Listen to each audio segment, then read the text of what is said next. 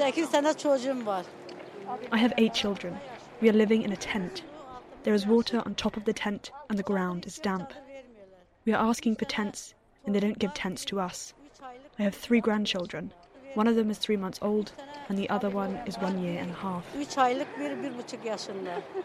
When the powerful 7.8 magnitude earthquake hit southeastern Turkey at the beginning of February, the country was changed forever. Since that fateful morning, those that were affected have done whatever they can to try and piece their lives back together. But tough questions are now being asked across Turkey. Was the state's response to the earthquake adequate? Why did so many buildings that were built in a known high-risk earthquake area collapse with such ease? And can the country move forward under President Erdogan's leadership? Or is it time for a change? I'm Hugo Goodridge, and you're listening to The New Arab Voice.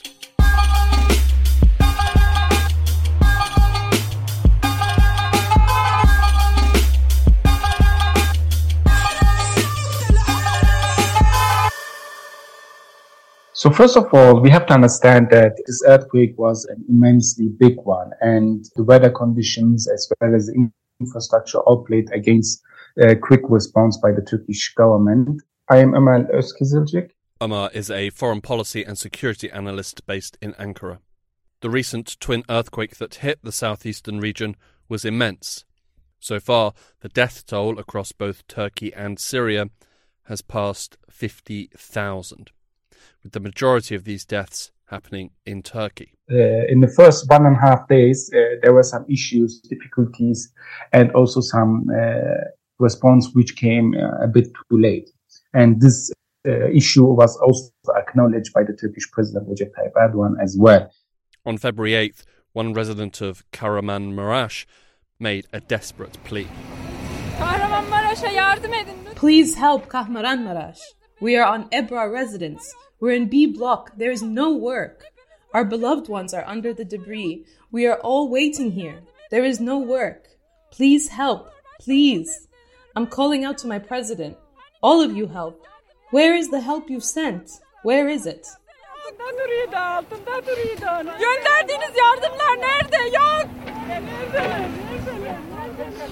Eventually, help did come to the affected areas, but aid efforts were greatly hindered. So we see that there were three main difficulties why the aid was late on the first 1.5 day. The first issue was the extreme bad weather conditions. On February 6th, the day of the earthquake, the city of Gaziantep in the southeast of Turkey recorded temperature highs of just 5 degrees Celsius and lows of 2 degrees. And in the days leading up to the disaster, snow had been falling. Before the earthquake happened, these regions had school holidays because of the bad weather conditions. Governors of these regions have said that the children do not have to go to school due to the bad weather conditions, and this played extremely against aid delivery and first response and first rescue operations, as the region could not be reached due to the bad weather conditions. Airplanes, helicopters could not fly. We have seen that many cars could not go due to the bad weather conditions, and it was naturally very problematic. The second issue, according to Umar, was the immediate damage to infrastructure. Roads had been badly damaged. The main airport in the affected city of Hatay was out of action. Desperately needed logistics were hindered. While the weather and severe infrastructure damage are ultimately out of the control of the Turkish state, it's difficult to deny that the third pillar of failure in the response to this disaster doesn't lie with the government. The third factor is something which is systematic and from a result of political action. And this was, in the past, Afad was a presidency directly linked to the prime minister. And when the sustained change happened to the presidential system, Afad was not, as most of the people expected, a presidency under the Turkish president, but it got degraded in the hierarchy of the Turkish state as a sub-entity inside the Turkish Interior Ministry. Here we have some crucial details that reveal the flaws in the Turkish response. Firstly, Afad. AFAD is the Disaster and Emergency Management Presidency. It was established in 2009 as a single independent authority, when 3 different disaster, civil defence and emergency management organisations merged to become AFAD.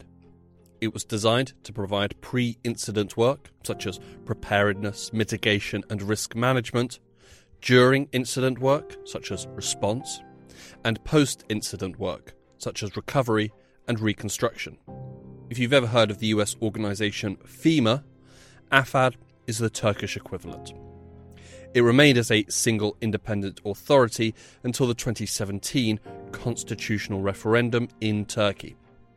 With this referendum, Turkey shifted to become a presidential system, with the post of Prime Minister abolished, with the President becoming the head of the government and the head of the state.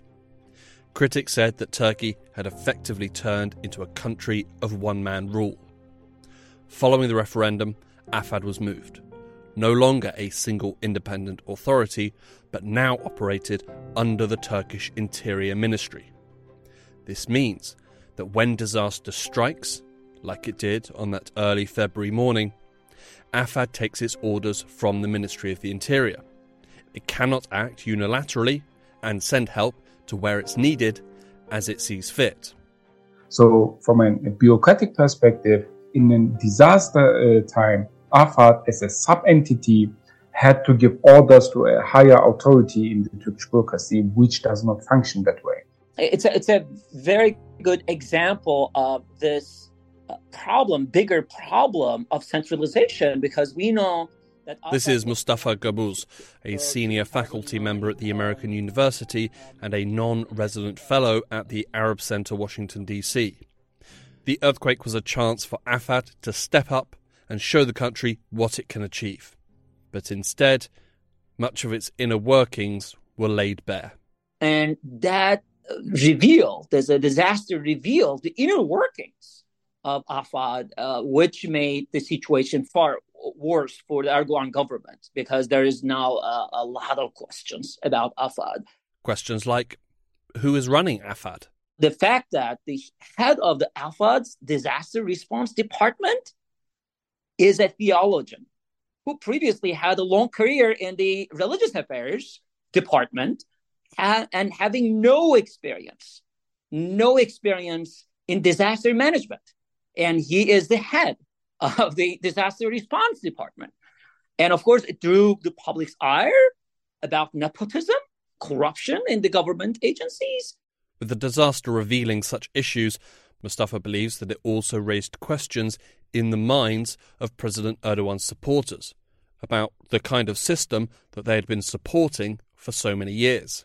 And I think it was revealing to the constituency of Erdogan that the corruption is now linked to nepotism and inefficiencies and inaptitude of the government agencies. So like hollowing out the state institutions are linked to corruption and nepotism. It's really a new thing, because corruption allegations has been ongoing for many years, but never, especially for Erdogan's constituency, who were listening to stories of Erdogan about the great power projection of Turkey in the Middle East, having this, big regional powerhouse of Turkey not really helping its own people because of failed state institutions, because of these nepotism and the inner workings of the corruption.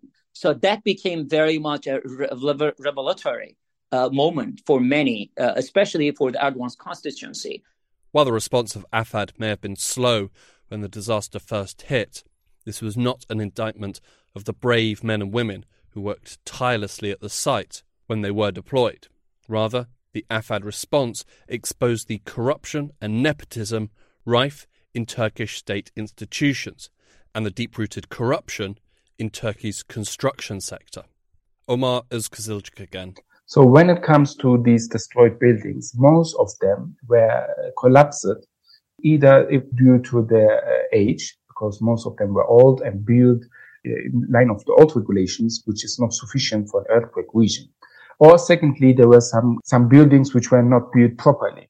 It's difficult to predict when an earthquake will strike, but you can know where an earthquake is likely to strike. All around the world, there are buildings constructed in areas which have a high probability of being struck by an earthquake with this fact in mind. We have the knowledge to build in a way that minimises the risk of a building collapsing, even in the event of an earthquake. And these buildings who were not built properly or can be seen very visually. One building is staying, the next to it is collapsed entirely. And this is a very important issue inside the Turkish society in general. When we look at the construction networks and the housing networks, we see that these are maybe in terms of behavior and culture, the worst of the worst in Turkey. And in the wake of the devastating earthquake, President Erdogan's opponents have seized on the issue. I think this moment was a revelatory moment for many, because it was just epitomized everything the opposition was claiming. And the opposition was talking about these bigger issues and deep problems, rooted problems in Erdogan's success story with regard to the construction sector in Turkey. When Erdogan came to power in the early 2000s, he promised the Turkish people a building boom. And the growth in the construction sector and the jobs and economic benefits that accompany it have been cited as reasons behind Erdogan's continued electoral success. And of course, looking to the big picture, we see that these regimes' cronies long benefited from lavish government contracts for massive infrastructure and construction projects. They're very much protected, very much empowered by the government. And it was also very much the base of its government's own benefit, because the regime's cronies getting these contracts are also media tycoons that would make the pro-government media for under Erdogan. So the propaganda arms machines. So these people are very much also making the regime powerful and strong. And again, at the expense of environmental and societal costs, they were very much protected. It's a vicious circle. The government hands out lucrative building contracts, and in turn, they are given positive coverage, ensuring that more power can be secured by the government so that they can hand out more contracts. And while there are plenty of well-constructed buildings in Turkey, recent events have shown that there is an unacceptable amount that do not meet the required standards. It's fair to ask how so many buildings that did not meet standards were given permits. Why was no one sounding the alarm? The depressing truth is, they did sound the alarm, but no one listened. Scientists warned Erdogan government to do some action in Maraş and other cities about code violations, about new buildings on fault lines, right? And telling that an earthquake is coming. With these warnings in hand, this could have been the moment to fix the buildings, get them up to code, and as best as they can, ensure that they are safe for the people living inside them. And what they did is actually putting amnesties for the code violations. And the numbers are now around 300,000 buildings across affected earthquake zone received construction amnesties. 300,000 buildings. These amnesties are legal safety exemptions in exchange for a fee. So people are getting these amnesties from the government and paying money to the government. And we know that the government gathered billions of dollars through these amnesties. And of course, they also said that they resolved citizens' problems. It was also an electoral campaign for Erdogan to say, we solved our citizens' problems through these amnesties. Faced with the warnings that an earthquake was going to come, and with the knowledge that the buildings were not suitable for an earthquake-prone area, the Turkish government opted to sell the lives of the citizens, and then framed the transaction as a remedy to the problem. But the buildings remained. Families lived in those buildings, until the inevitable. we see that this is something which surpasses political differences, political parties. These issues in terms of corruption and improperly built buildings is something which is very deep rooted in some issues inside the Turkish society.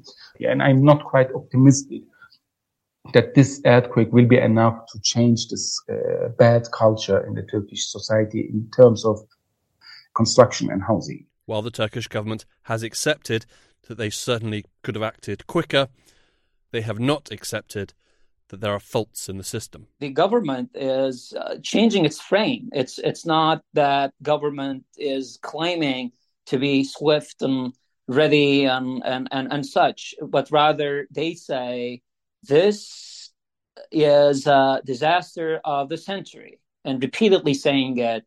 And that frame is revealing a purposeful strategy from the government side to highlight that it's not possible to be ready for a disaster like this.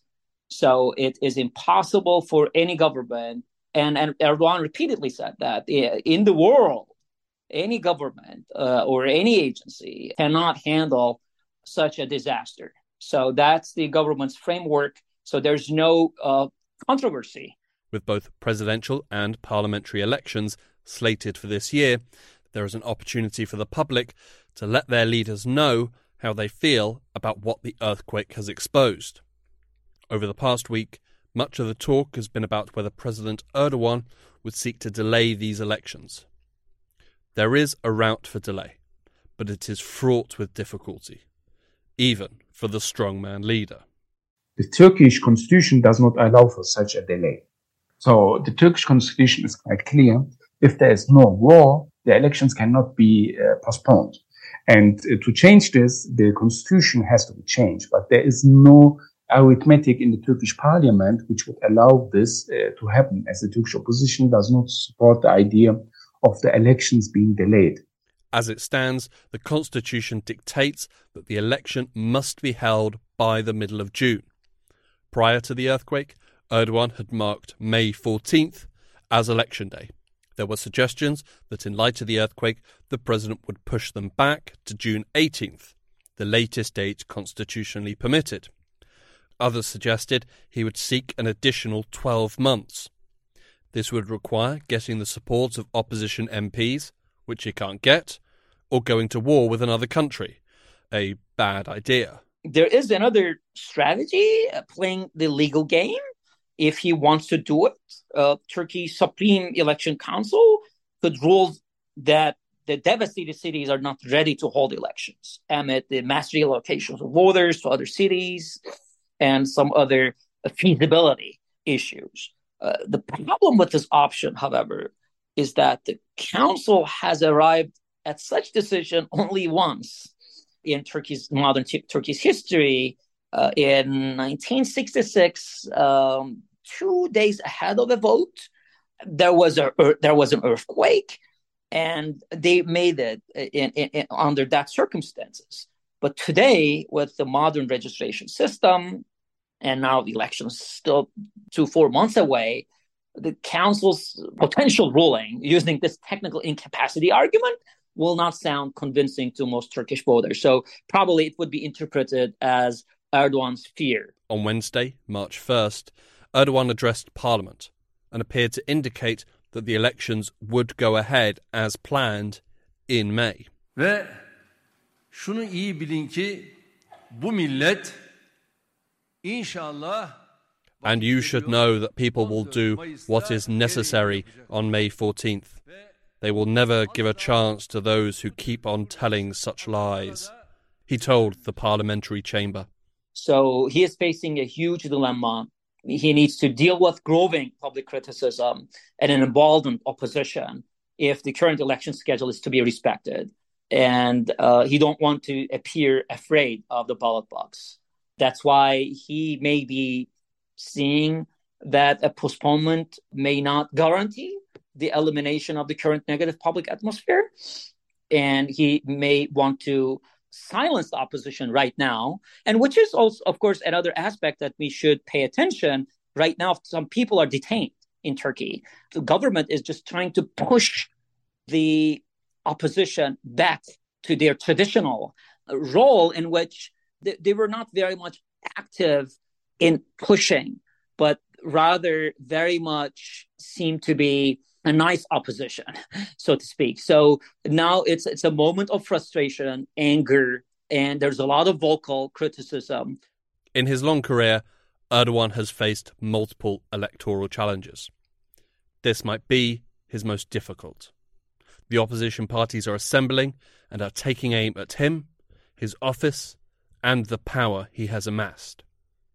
Less than a week before the earthquake struck, an alliance of 6 opposition parties met in Ankara. Faik Öztürk, a spokesperson for the opposition CHP, addressed the room. Kontrolsüz güç değildir, felakettir. Uncontrolled power is not power, it's a disaster. Our nation has seen this by living under the arbitrary, ruleless administration that is called the presidential government system. This administration has become a problem of survival for our state. For this reason, the Nation Alliance calls for a libertarian, democratic, fair, and strengthened parliamentary system that ensures the separation of powers instead of this bizarre system that recognizes no rules. Adil, güçlendirilmiş parlamenter sistem diyor. With the upcoming election, there's a possibility that Erdogan's rule could end the same way it started. In August 1999, a 7.6 magnitude earthquake hit northwestern Turkey. When we think about 1999 Izmit earthquake, the earthquake at that time revealed incapacitated state institutions and widespread corruption led by the Turkish military elite and their cronies at that time. And it was the root causes of the economic crisis of 2001. It was a huge financial crisis that led to collapse of Turkey's entire banking system. And then increased public demands for reforms, created a vacuum and political opportunity for the newly founded Erdogan's AKP, which succeeded in coming to power in 2002 with major promises of financial reforms and better governance. So Erdogan, who rose to power with that context, now facing a significant test of his decades-long political career, perhaps the biggest ever test, because the recent earthquakes have exposed widespread inaptitude and incapacitated state institutions, corruption, and nepotism. It's a very similar revelatory moment, and just hitting months before the critical presidential and parliamentary elections, it's understandable why Erdogan is so furious. In spite of everything that has been revealed, in spite of the anger felt by quake-hit people in Turkey, and in spite of the long-running issues that existed prior to the devastating earthquake, Erdogan's defeat is not assured. It will likely be the most difficult electoral challenge he has ever faced, but the Turkish president is an experienced and wily political animal. Nothing is guaranteed. Nothing except perhaps that for the people in southeastern Turkey, who over the past month have lost so much, endured such tragedy, the road to recovery will be long, and they will continue to need as much help and support as they can get. Final words to Omar Özkızılcık. It is very hard to speak about anything positive inside such a huge catastrophe and disaster. But it is positive to see that how much the Turkish people have shown solidarity with their Turkish citizens in this region, and how much of an aid was sent from all across Turkey. There wasn't one single city inside Turkey who were not engaged and involved massively in collecting and transporting aid to this earthquake region. And we see that the solidarity inside among all of the Turkish society is very high. And the earthquake in this region did not only stop the life in this part of Turkey, but across all of Turkey, as everyone was heavily engaged in collecting aid, transporting aid, or even going to this region and volunteering and helping these people in the region. And we have seen that especially the Turkish youth, which were regularly criticized in the Turkish public, have been very active in helping and providing aid, and which shows that also the Turkish youth is a generation on which we can trust our hopes.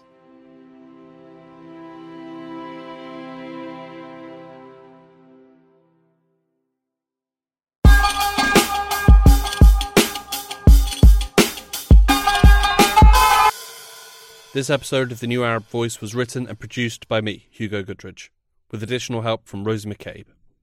Our theme music was by Omar El Phil. The New Arab Voice will be back next week. Until then, you can find all our previous episodes on all major podcast platforms. You can also check out our Instagram page and Twitter account, both at The New Arab Voice, for additional content. We also have a weekly newsletter, which you can sign up for. Find the link in the show notes. You can subscribe to the podcast so you never miss an episode, and you can also rate and review, which helps us spread the word. Don't forget to follow The New Arab on Facebook, Twitter and Instagram for all the latest news, analysis and opinion from the region.